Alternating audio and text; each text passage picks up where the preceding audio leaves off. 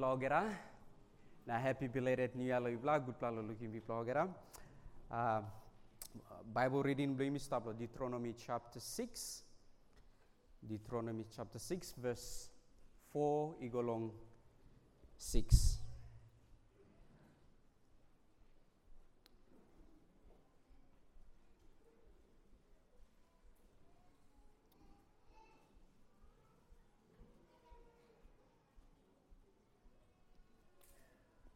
Deuteronomy chapter 6, verse 4, igolong 6.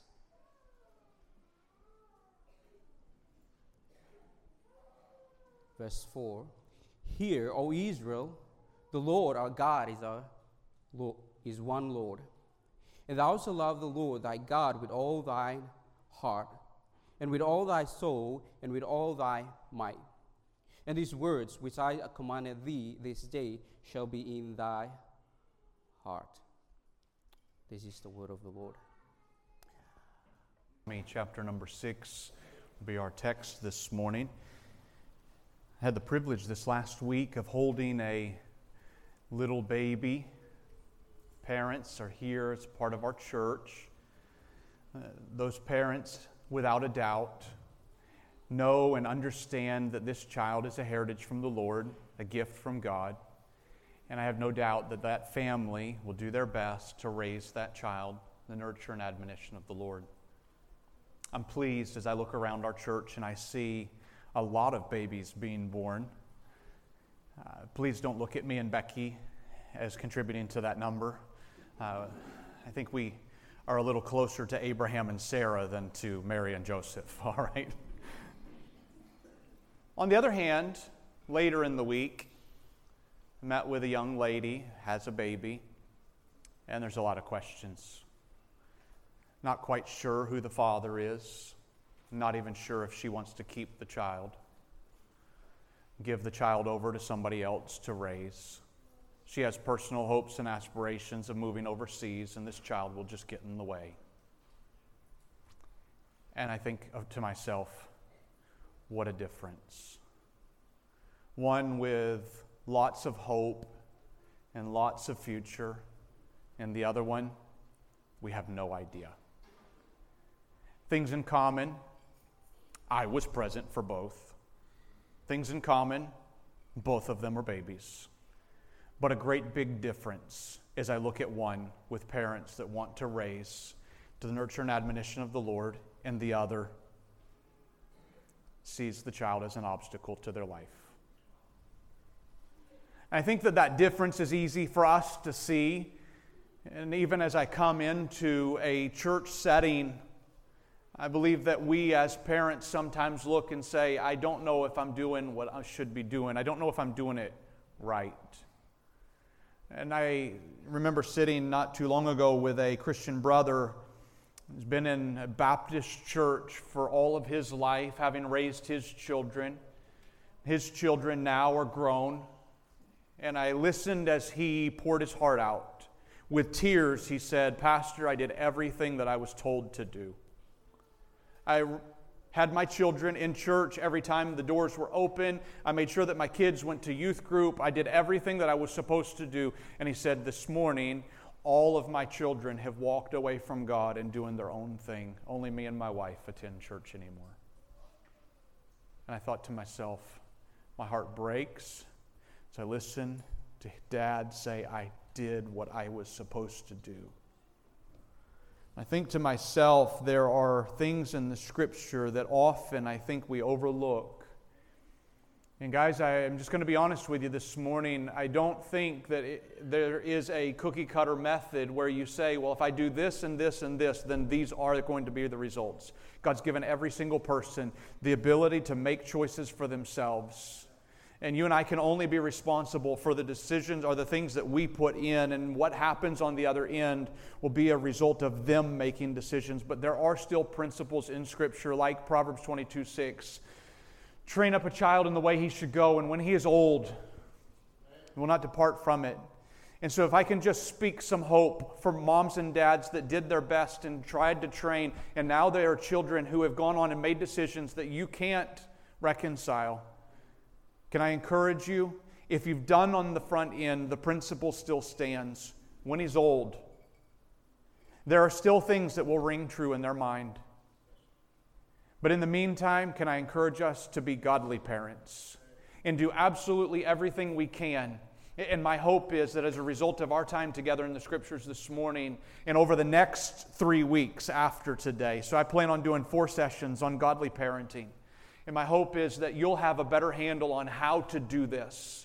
And especially if it can be rooted in the Word of God, this will be our greatest help. So you're there in the book of Deuteronomy. And I'll just kind of give a little bit of a historical background to the book of Deuteronomy. The book of Deuteronomy gives the speech of Moses as he's now 120 years old. We say he's lapun straight as he stands up to give an admonition to the people. The word Deuteronomy, it's actually an English word that comes from the Latin meaning second law. And so sometimes we would call it the second law because Moses gives the law another time. He did it back in Exodus 20. He was 80 years old at that time. And now here he does 40 years later. It's an entirely different group of people. When he gave the law the first time in Exodus 20, all of the ones that are now adults were either not yet born or they were still children. And so now he has a whole different audience as he repeats the law to them. And as he comes through from chapter 1 to chapter 4 in the book of Deuteronomy, he gives them a historical background. He says, this is where we used to be. God brought us out of Egypt. And he gives a retelling of the things that they've experienced during their 40 years of wandering. And then in chapter 5, what we now have is, and call it chapter 5, that chapter is dedicated to him retelling the law. Those things that you and I would know as the 10 Commandments. They're listed again in chapter 5. And then he comes into chapter 6 where we are today. And I might just summarize the words that he gives in chapter 6, summarize them like this. He says there are some very important things that you need to remember. There's important things that you need to remember, and then he adds on to it in verses 6 to 9, and we'll go into them in just a minute. He adds onto the statement, remember these things, and then he says, teach them to your children. And there's some very specific things that we need for our children. Let me read with us verses 3 down to verse 9. I know we took our scripture reading from a portion of this, but let me read verse 3 down to verse 9, because he's going to tell us there's some things that you need to remember. Remember what it is that God has done, and remember what it is that he has commanded. And so let's read verse 3. Hear therefore, O Israel, and observe to do it, that it may be well with thee, that you may increase mightily, as the Lord God of thy fathers has promised thee, in the land that flows with milk and honey. Hear, O Israel, the Lord our God is one Lord, and thou shalt serve the Lord thy God with all thine heart, and with all thy soul, and with all thy might. And these words which I command thee this day shall be in thine heart, and thou shalt teach them diligently unto thy children. Shall talk of them when thou sittest in thine house, and when thou walkest by the way, when thou liest down, and when thou risest up, and thou shalt bind them for a sign upon thine head. They shall be as frontlets between thine eyes. Thou shalt write them upon the posts of thy house and on thy gates. So remember, God's people, remember what God has done and remember what God has commanded. I might say it this way. God has told us as parents that there are things that we need to teach our children, and I think you can boil them down to 2. We need to teach our children, 1, to know God, and 2, obey God. If you were to sum all of the things that you need to teach your children, sum them into 2. Know God. Children, I want you to know God. For what good would it do, brothers and sisters, what good would it do if I turned out one of the greatest physicists in all of planet Earth, or one of the greatest nuclear scientists, or one of the greatest medical physicians? What if I turned them out as my child went on to do these great feats, but he doesn't know God? In this life it will have benefits, but for eternity, I lost my child. To know God, and secondly, to obey God. For the truth of the matter is, if my child is obeying God, all of the rest of those horizontal relationships in his life will fall into place. For your vertical relationship with God is displayed in your horizontal relationships in life. And so if I can teach my children to know God and to obey God, I've fulfilled what He wants me to do. Now let me show it to you here in the passage, verse 4 and 5. Teach your children to know God. See it in verses 4 and 5. Hear, O Israel, the Lord our God is one Lord. And thou shalt love the Lord thy God with all thine heart and with all thy soul and with all thy might. Jesus repeated that commandment in the New Testament. The primary thing for us to teach our children is to know God. This is a spiritual matter, and yet it affects every bit of your physical life. And then in verse 6, teach your children to obey God. These words which I command thee this day shall be in thine heart. So teach your children. And how do you do it? It's in verses 7 to 9. I'll come back to that in a few minutes with some practical helps. So we need to teach our children to know God and to obey God. In the first thing, today, next Sunday, we'll focus in on knowing God. And then the third and fourth sessions, we'll focus in on obeying God. What does that look like? So today, I'd like to focus in on knowing God by understanding grace. By understanding grace. Grace is so very important, and it's very much at the core of the character of God. This is what I mean when I say we teach our children to know God. Here's what I mean. We need our children to know what the character of God is like. God has character. And we could say He's a holy God, and He's a just God. And we've been talking for the last several weeks in our church about needing to be holy as He is holy. And His justice rings true on the back end of His holiness. His holiness sets a foundation and says this is the way you're supposed to live. His justice says you did not live that way, therefore there is punishment for sin. And then right on the back of that is His grace. And oh, friend, this morning, understanding the grace of God is so foundational for you and I in our spiritual walk, and it's so important for our children to know. There's misconceptions about grace. People think, well, I need to show grace to my children. And so when they think that, they act in certain ways that are not gracious. I might say instead, it's quite lazy. Your child does something that they're not supposed to do. And in that moment, you'll run to one of two sides. You'll say, I just got angry, so because I got angry, we'll talk about that later. But the other one would be, well, I'm supposed to show grace. So because I'm supposed to show grace, I'm not going to say anything. I'm not going to do anything. I'm just going to come over here and pray that my child will start doing right. God didn't tell you, go to the corner and pray. God told you to raise up your children to the nurture and admonition of the Lord. The book of Ephesians, chapter 6 and verse 4. Fathers, provoke not your children to wrath, but raise them up to the nurture and admonition of the Lord. That's a phrase that I'm going to repeat a lot over the next few weeks. Now, the word nurture has a meaning. The word nurture literally means chastening.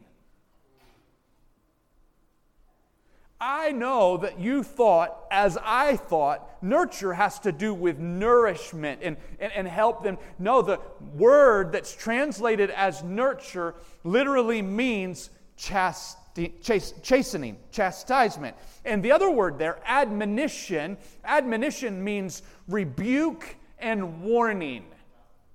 So let me come back to this idea of Junior did something wrong in the house, and you say, I'm going to show him grace, and you just close your mouth and don't say anything. You go over to the corner and pray, maybe. You go over to the corner and pray, and God's saying, no, I told you to bring them up in the nurture and admonition of the Lord. Chastening. Let me help you from the book of Proverbs.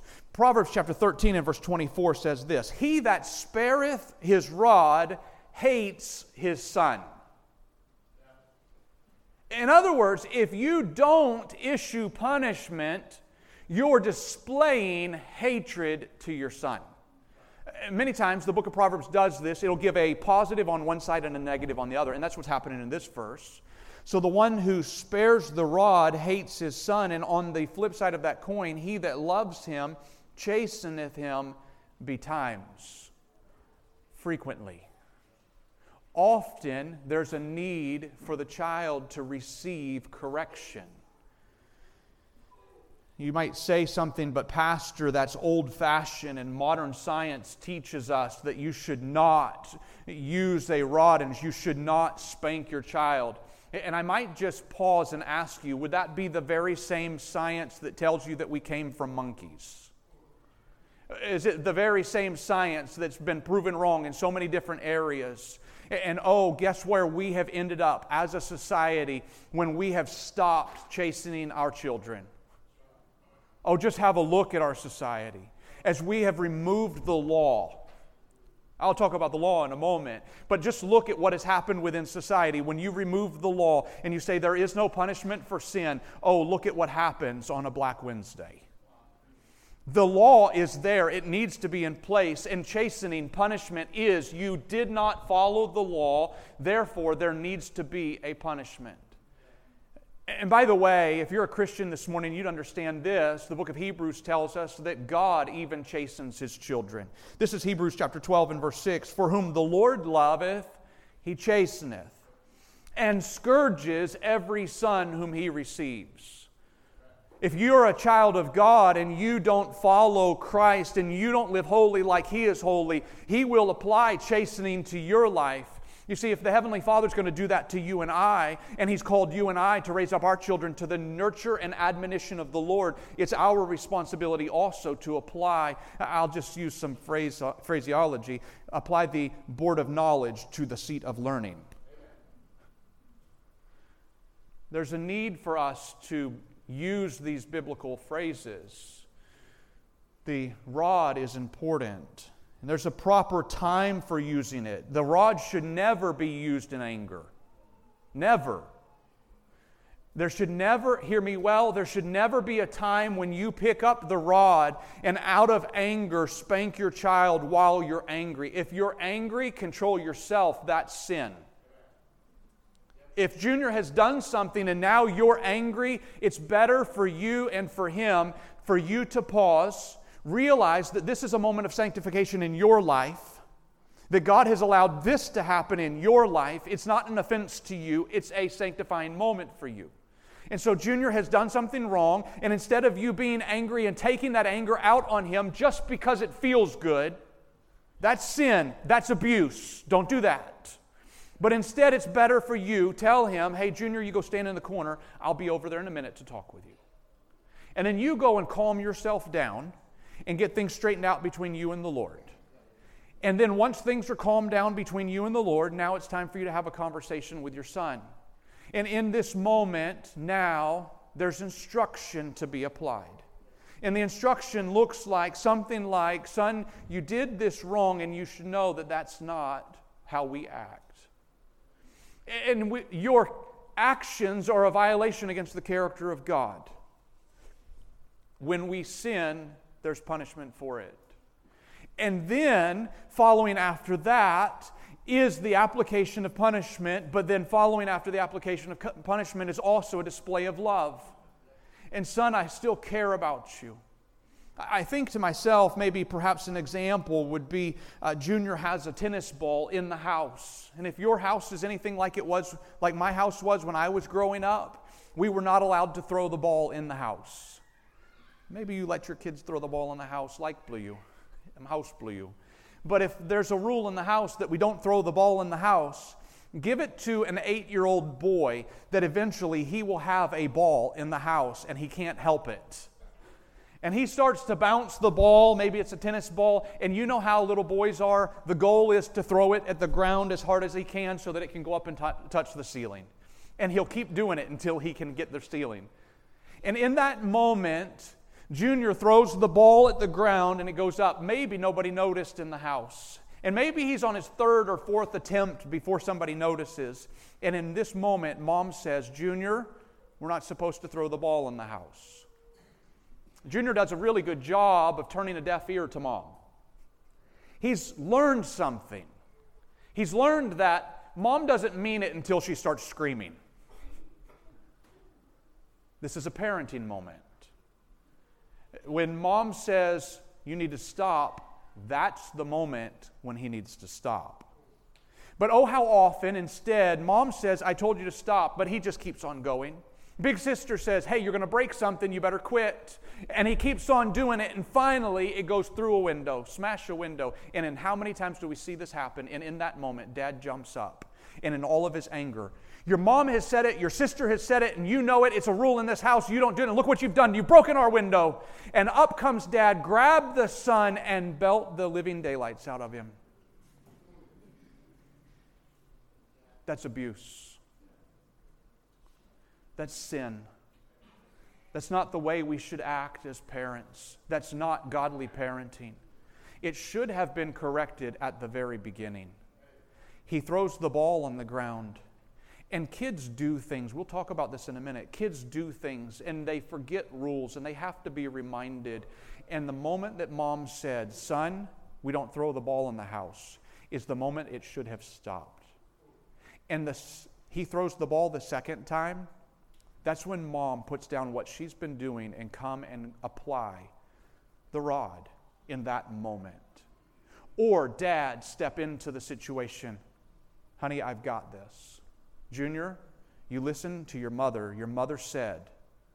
This is not about making little soldiers. It's about helping our children learn who's an authority in their life. And we'll talk about that in about 2 weeks, about the fact that God has placed that authority into your hands, and you are a physical manifestation in your child's life of the authority of God. Because God has said, children, obey your parents. That's God's authority in their life. Mom and dad, if you don't live up to that and hold them to that, you're allowing them to fail. Raise them up to the nurture and admonition of the Lord, never in anger. And I might say that as your children get older, sometimes the rod might take on different forms. When I was growing up, my dad was an expert at wielding the rod. My brothers and I, we were experts at receiving it. The rod that was used in the house when I was growing up was a stick about that long and about that big around. You might say 400 or 500 mil long, 10 mil thickness. We were told as boys, if there was not currently a stick in the house that was already designated for that purpose, there were 4 of us, and one of us got in trouble. Dad would tell us, here's a knife, go out in the yard and cut one. Make sure it's the right size. I have to say, sometimes the pursuit of a new stick was worse than the spanking itself. Because we knew if you don't bring back the right size, you're going to have to go back and get another one. For our girls, when our girls were growing up, we didn't have a tree in the yard, so we used a wooden spoon. It served the same purpose. But as our girls grew up, the use of a wooden spoon when they were 12, 14, 15, 16 years old, not quite as effective. The use of the rod might take on different forms as the child gets older. For us, we found quite effective. You don't get to use an iPad for a week. Suddenly they felt that in a different place. Or extra chores. I need you to weed the garden, and it needs to be all weeded before the sun sets. Or you're going to need to take this toothbrush and clean all the grout and the tiles. It's not because I'm trying to turn you into a slave. It's because sin brings pain in life. You need to learn this lesson, son. You need to learn this lesson, daughter. I remember being 16 years old, and my dad said something to me that was worse than any spanking I ever received. I don't remember what it was that I did, but I do remember in my mind, I still have the picture of the moment that it happened. I was walking out the door. I had done something. Dad had found out about it. I didn't want him to know about it.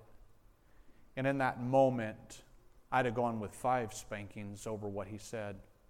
And what he said to me in that moment was, son, I'm really saddened by what you did, and I'm disappointed in you. You see, a child that's raised to love his parents and honor his parents wants his parents to be pleased with him. How often do we just let the kids run And when they hit 15, 16, 17 years old, instead, they now have a different mindset. Dad belts me up when I go too far, but now I'm 17, I'm big enough to belt up Dad, so try it, Dad, bring it. And there's no honoring in that. Exodus 20, I think it's verse 4, honor your father and your mother, that your days may be long on the earth. Honoring is not something you only do when you're 8 to 10. Honoring is something you do for life. And so I might just remind you that perhaps the rod will take a different form as your children get older. Now come back to grace. We need to teach our children to know God by understanding grace. And I'll tell you this morning, grace is hard. It's hard. It's hard to wrap your mind around. It's hard to display. It's hard to model. But I want you to know it's something that our children need to know well because it's a character of God.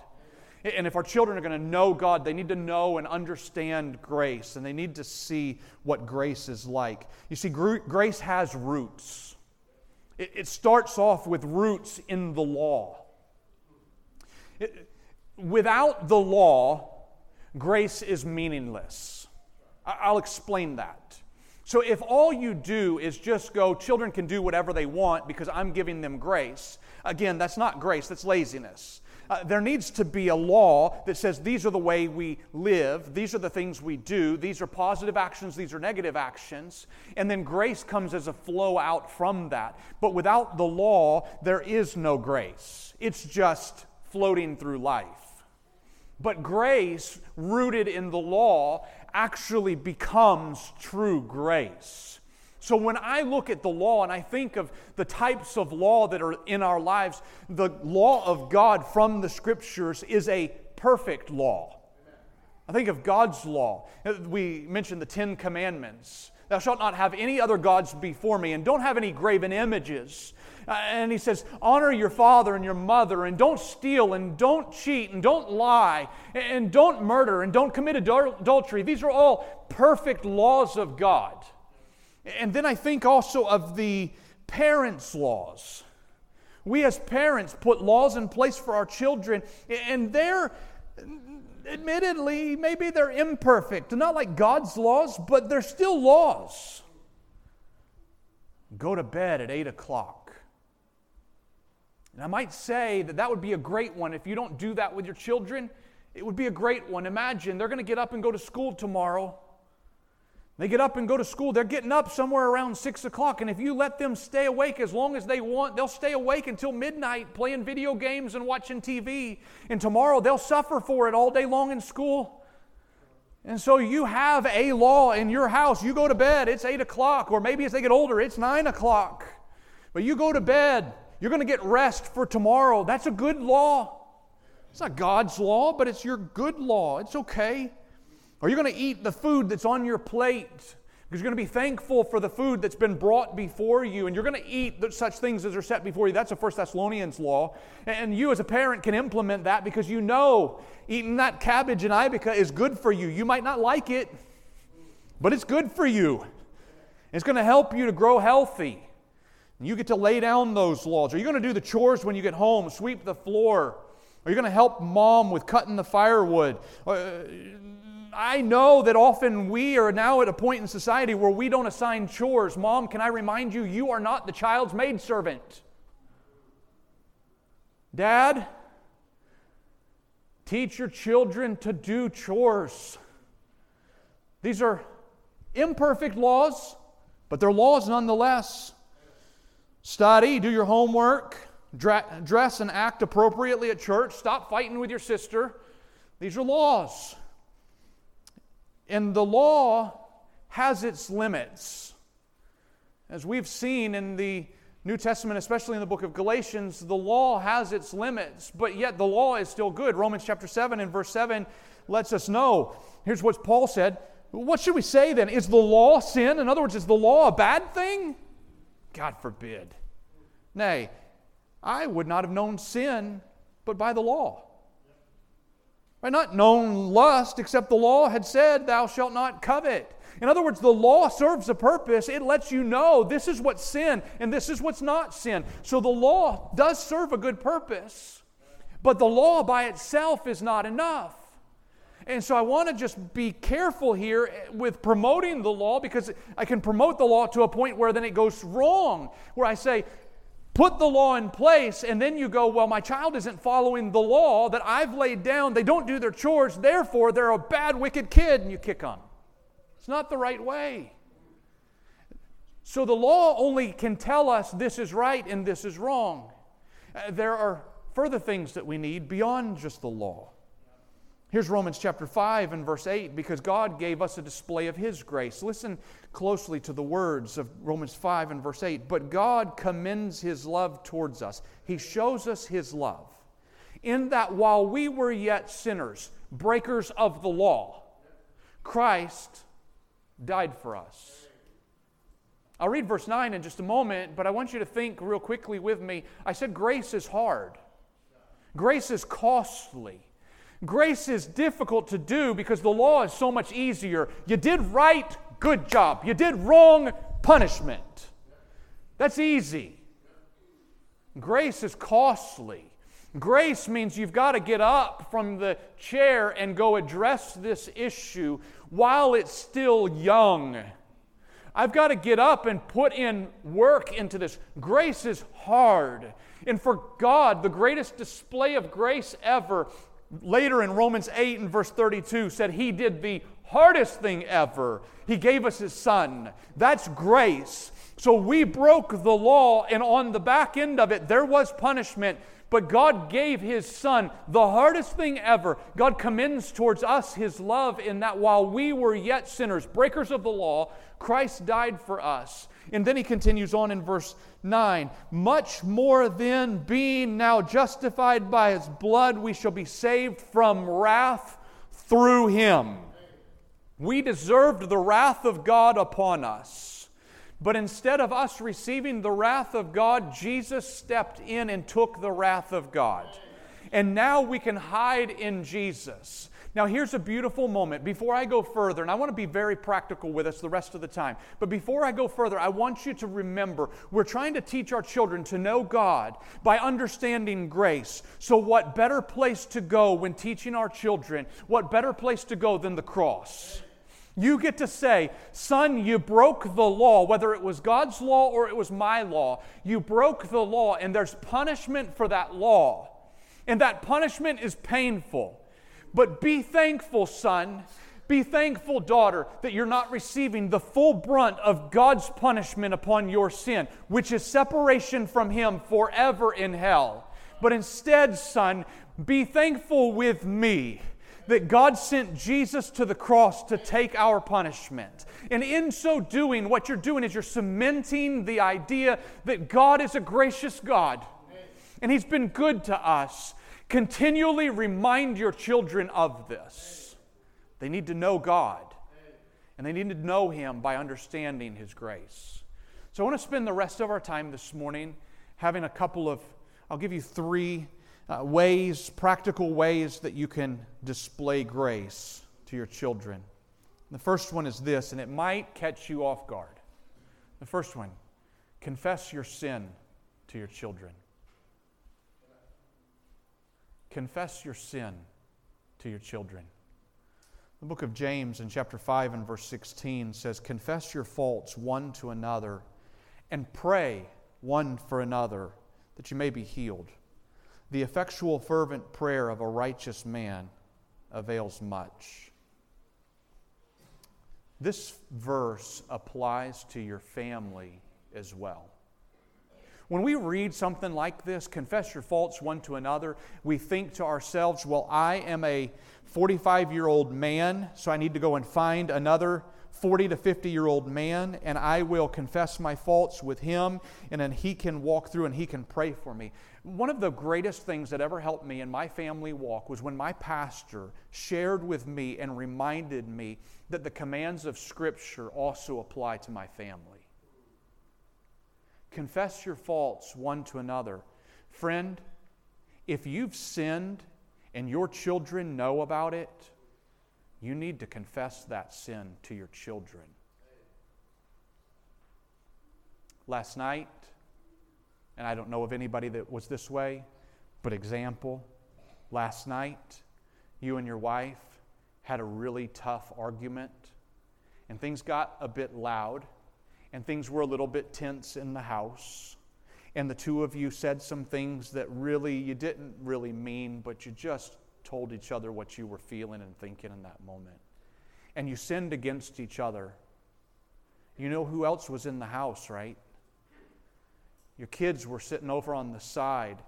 And maybe, if you've done this enough, like Becky and I did in our early years of our marriage, maybe your children sat off on the side, cowering and crying, thinking, is tomorrow going to be the beginning of the end for my parents?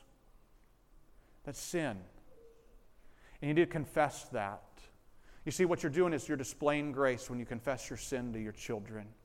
Son, you saw me say things last night that I shouldn't have said. You saw me sinning against your mom. You saw me sin against you, and what I did was wrong. What you're doing in that moment is you're displaying the character of God in Him extending grace. We need to confess our sin to our children.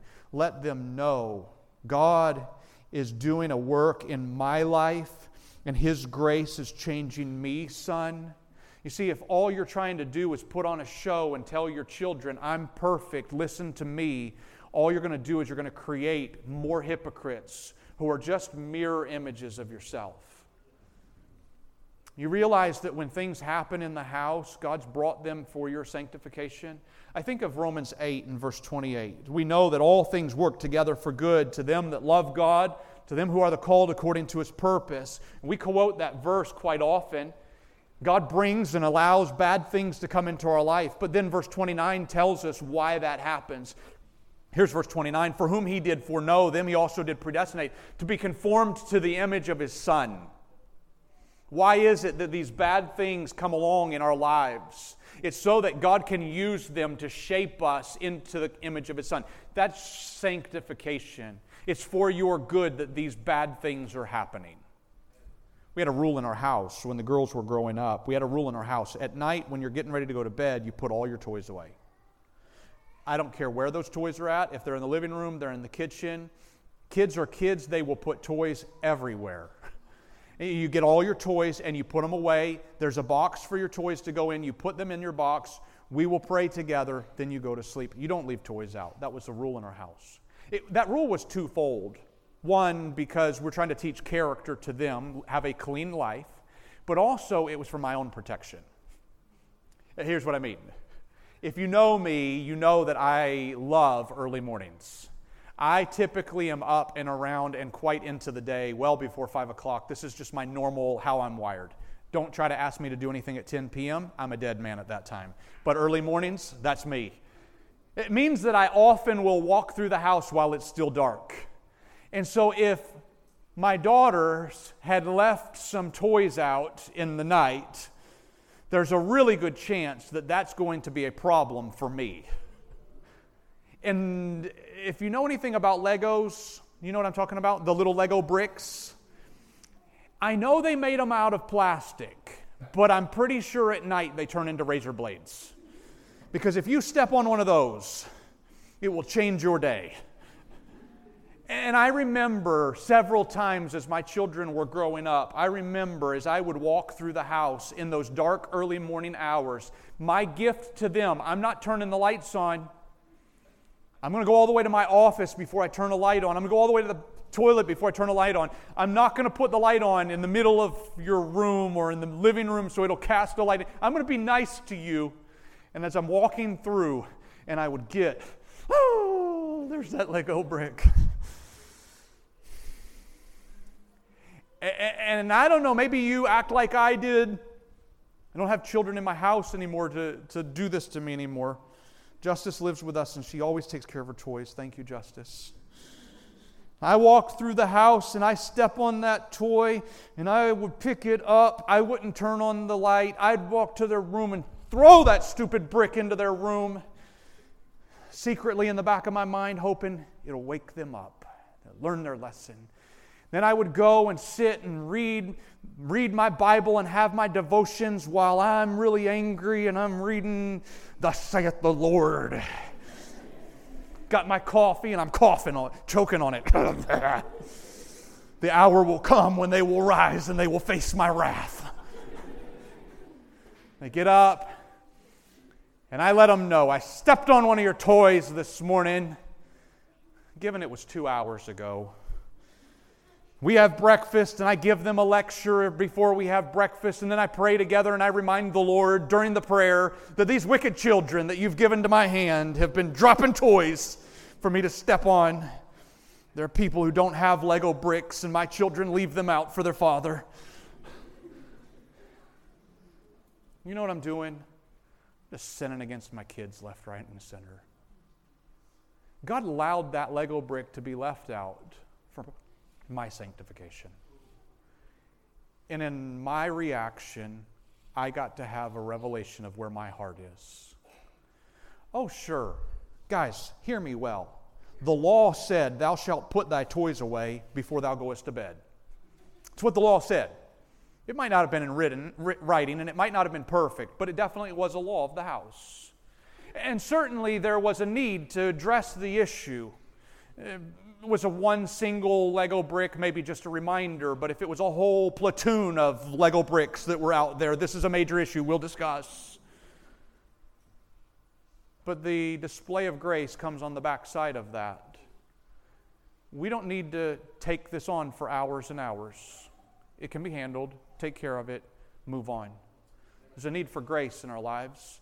And it can start as moms and dads with confessing our sin and letting our children know that, yes, me too, I'm a sinner before a holy God. This will change the way I act towards my children. God's given us this ability to do it. And I want them to see that God gives grace through the Lord Jesus. And we need to model this for them. Second practical way that you can help your children to see what grace looks like. Second, encourage open discussion. Encourage open discussion. I take this directly out of Deuteronomy 6, and if you're there still with me, you can see it. This is Deuteronomy 6 and verse number 6. "These words which I command thee this day shall be in thine heart. Thou shalt teach them diligently unto thy children." Now watch how you teach them. "Shalt talk of them when thou sittest in thine house, and when thou walkest by the way, and when thou liest down, when thou risest up, and thou shalt bind them for a sign upon thine hand, and they shall be as frontlets between thine eyes. Thou shalt write them upon the post of thy house and on thy gates." Now, you can go with the Judaism version of verses 8 and 9 and have the phylacteries where you literally write them on a piece of paper, put them in a box and tie them to your forearm, put them on your forehead, put them in a little box and nail them to your doorpost. You can go that route, but I think that the idea here is the words of God and the teachings of God should be so much a part of your life as if you're using your right arm. It's as if you're going through your life, and what is on the forefront of your thoughts is the fact that God's a good God and this is His character, and I want my children to know about it. It should be so that when I come through the doors of my house, as I walk into the house, I'm thinking of, "Oh God, how gracious You've been in allowing us to have a place where we can have shelter over our heads." And these are the ways that I believe God's trying to get to us. But the way that this happens with our children is not, I send them off to Sunday school, and in Sunday school they'll hear about the goodness of God, and for the rest of the week I'll teach them about the rest of life. It's not the way this works. Listen again to the words of verse number 6 and 7. "These words which I command thee this day shall be in thine heart, and thou shalt teach them diligently unto thy children." Diligently. Teach them unto thy children. Talk of them when you sit in your house, when you walk by the way, when you lie down, and when you rise up. I challenge you to find a part of life that doesn't fit into those 4 statements. When you're going through life and you're walking, or 2024 driving, when you're moving, when you're sitting down, when you're headed to bed, and when you're getting up. These things should be spoken of in your life. The word diligently, it's the same word that shows a meaning of sharpening a knife. And if you've ever sharpened a knife, there's a way that you sharpen the blade. You wet the blade and you diligently pay attention to the knife. Nobody grabs a knife to sharpen it and goes, okay, I'm just going to sharpen the knife. All right, let's go. No, you grab it and you diligently pay attention to the edge of the blade. I want to sharpen this blade. And so as you teach your children, do it diligently, intentionally. I'm looking for opportunities that I can talk about God in my life. And did you know that God has given you an infinite number of things to talk to your children about that have to do with Him? I hope that you're not struggling to find things to talk to your children about when it comes to God. I look back upon my own life and I think of certain things. There are certain things that I cannot look at without thinking of God, and it has everything to do with the way I was raised. Just the other day, a rainbow was over the campus. My wife stopped me. She's there in the vehicle. She said, "You got to look at that rainbow." The very first thing I think of when I see a rainbow, very first thing I think of, God always keeps His promises. You know where that comes from? It comes from a mom and a dad who over and over and over, when I was a child, did not talk about so much Roy G. Biv and the colors of the rainbow in their order, but instead they focused on the fact that God always keeps His promises. And every time you see a rainbow, son, remember God made a promise in the Bible, and He has always kept that promise, and that promise will always be a reflection of all the other promises. So every time, 45 years old, I see a rainbow, first thing I think of, God always keeps His promises. I remember hearing my pastor over and over and over when I was growing up. My pastor would talk about sunsets and how sunsets are the handiwork of God on the sky. I cannot help when I see a sunset, and you and I are gifted with some of the most gorgeous sunsets on the planet. Every time I see one, I think of the same phrase, there's God painting another picture. I think of these gifts that God has given to me because of people that were raising me and teaching me of God's interaction within creation and the life around us. I hear the words of Psalm 19 as I walk out and I see the stars. There's handiwork. And they're declaring His glory. I remember a few years ago, my brother Nate, his first trip here, he came this past year and did our youth camp. His first time here, we drove down to Papa. I just wanted to show him a local village. We just drove down to Papa, drove around, and then we were coming back. Of course, we drove past the LNG plant, and I explained to him, hey, I do services there on Sunday nights and all of that sort of thing. And as we came back from Papa and we're passing Gate 3 and coming this direction, he said something that has changed the way I look at LNG. He said it like this. He said, that right there is an example of people following the command of God, and most likely they don't know it. I said, what do you mean? He said, God said, subdue the earth. I never thought of it like that before. Subdue the earth. Who in their right mind would have ever guessed that you could take gas out of the ground in the Southern Highlands and pipe it 700 kilometers and bring it down here and turn it into a liquid and put it on a ship? Who would have thought of that? And yet, all the science behind it, as man has taken the commands of God and subdued the earth. Every time I look at the LNG plant now, I go, God at work. Friend, there is no shortage of things to talk with your children about and God's interaction with man and show them the grace of God. Everything in life should be placed within the context of God's character. And so talk of God's character with your children. And you realize one of the worst things that you could ever do for your children is to shut down conversation. It's one of the worst things you could ever do. And just imagine Junior comes home from school. He's second grade. What's that, 7 years old? I can just imagine Junior comes home, he's 7 years old, and he's dejected. And you ask him, hey, what's wrong, Junior? And he says, there's a girl in my class, and she's so pretty. And I just have a crush on her, and I really wish. But there's another boy, and he likes her too, and I just don't know. And you know what every one of us is bent to do in that moment? We're bent to say, you're 7. Get over it. You're too young to love. I don't ever want to hear this again. And you know what we're doing? We're shutting down conversation. And we're shutting down open communication. And guess what Junior just learned at 7 years old? He learned, I never talked to Mom and Dad about this stuff. And when he's 17, you're going to die to have that conversation with him. Oh, don't shut down conversation with your children. Invite it. Have open communication with them. You're displaying grace. Maybe Betty brings home a bad grade, and you say to her, I don't ever want to see a bad grade like this. And you know what she's learned? She's learned anything that disappoints Mom and Dad, I have to hide it. Oh, encourage. Show grace. Yes, our children will fail. Things will go wrong. It's okay. Show grace. Walk through this stuff with them. Yeah, there's punishment for breaking the law, but let's show grace to our children and let them see that God is a God of grace. And so encourage open discussion. Thirdly, expect mistakes. Expect them. Romans 3, I think you know this verse, one of the more famous verses in all the Bible. Romans chapter 3 and verse 23. For all have sinned and come short of the glory of God. All. And that includes our children. And it includes you as well.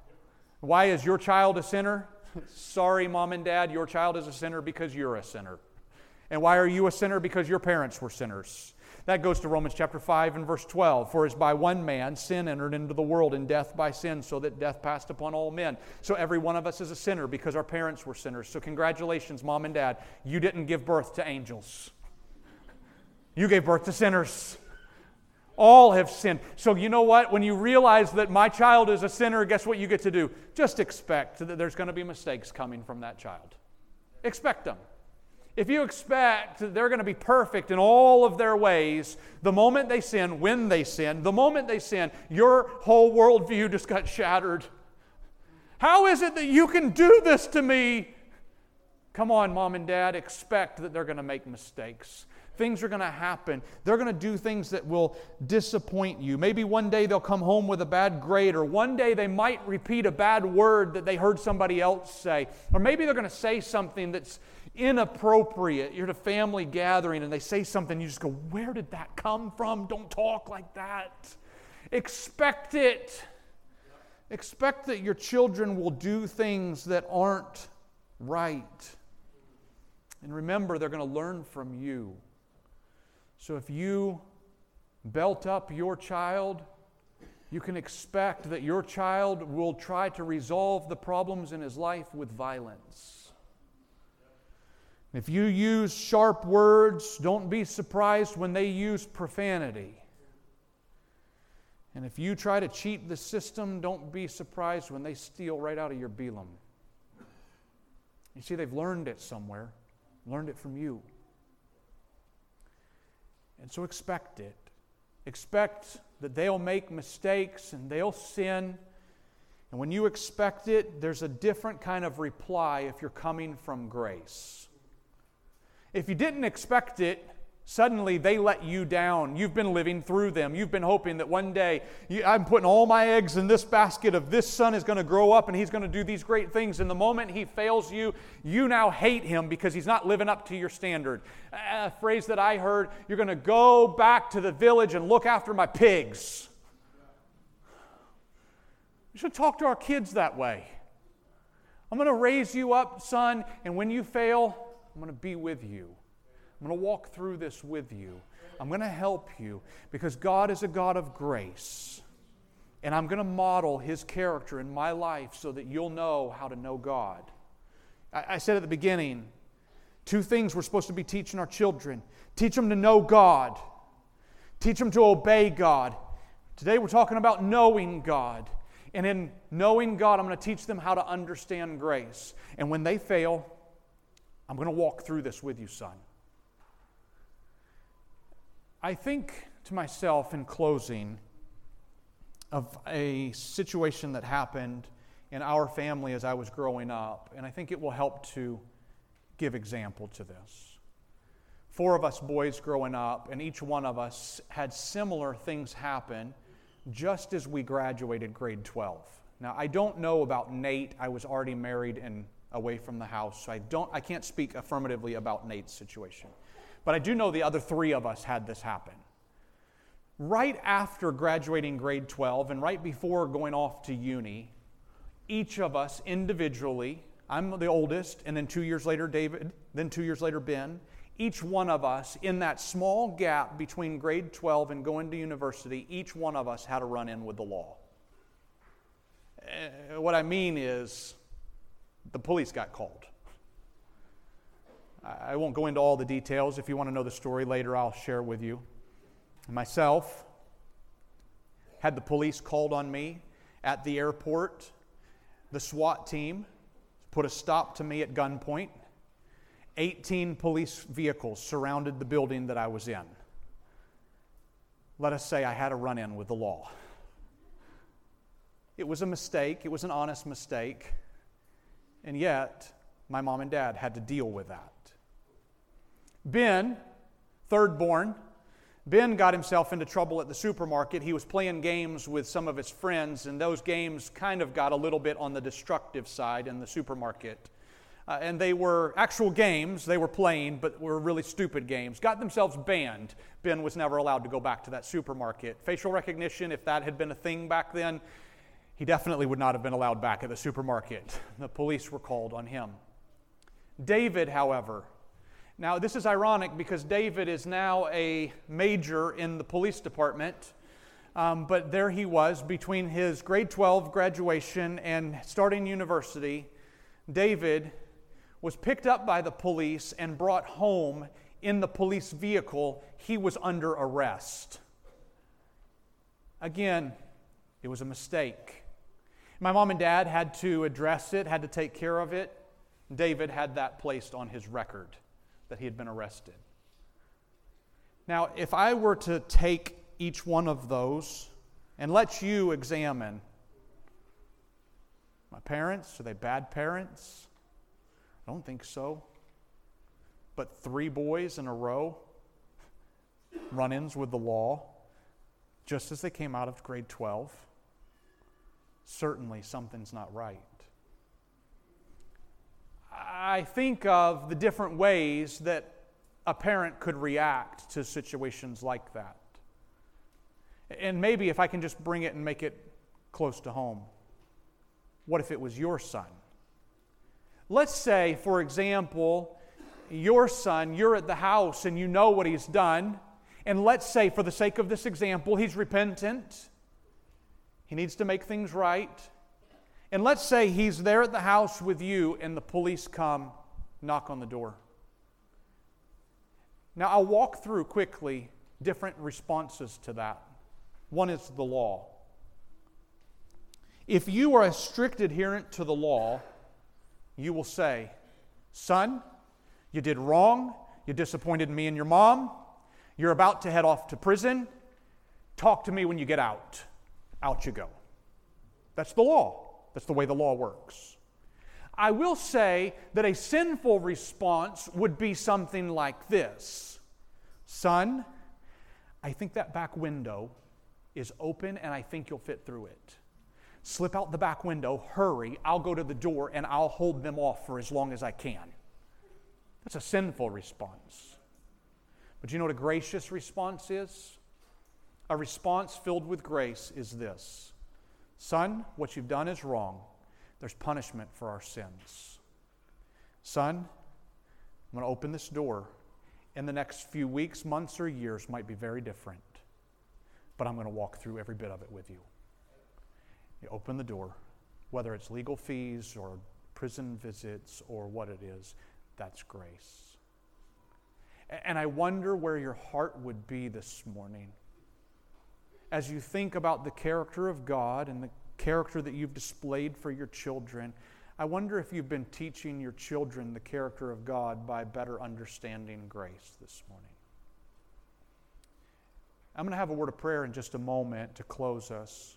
But in all of this, can I point us back to the grace of the Lord Jesus? For you and I, in our sin, sat under the wrath of a holy God who had every right and every reason to unleash His wrath upon us. But our Father, instead of unleashing wrath upon us and saying, "Be banished forever, I want no part of you," and instead of saying something like, "Well, it'll be okay, we'll just cover it up and act like it never happened, go on out the back door," instead He said, "Here's my Son. I'm going to pay the hardest thing ever to take care of your sin." And in the grace of the Lord Jesus stepped as Christ went to the cross and took our sin upon Himself.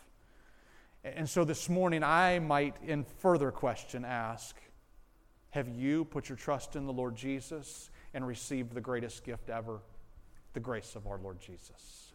Heavenly Father, I thank You for the opportunity to walk through this concept this morning, knowing God by understanding grace. God, I pray, yes, the law is important.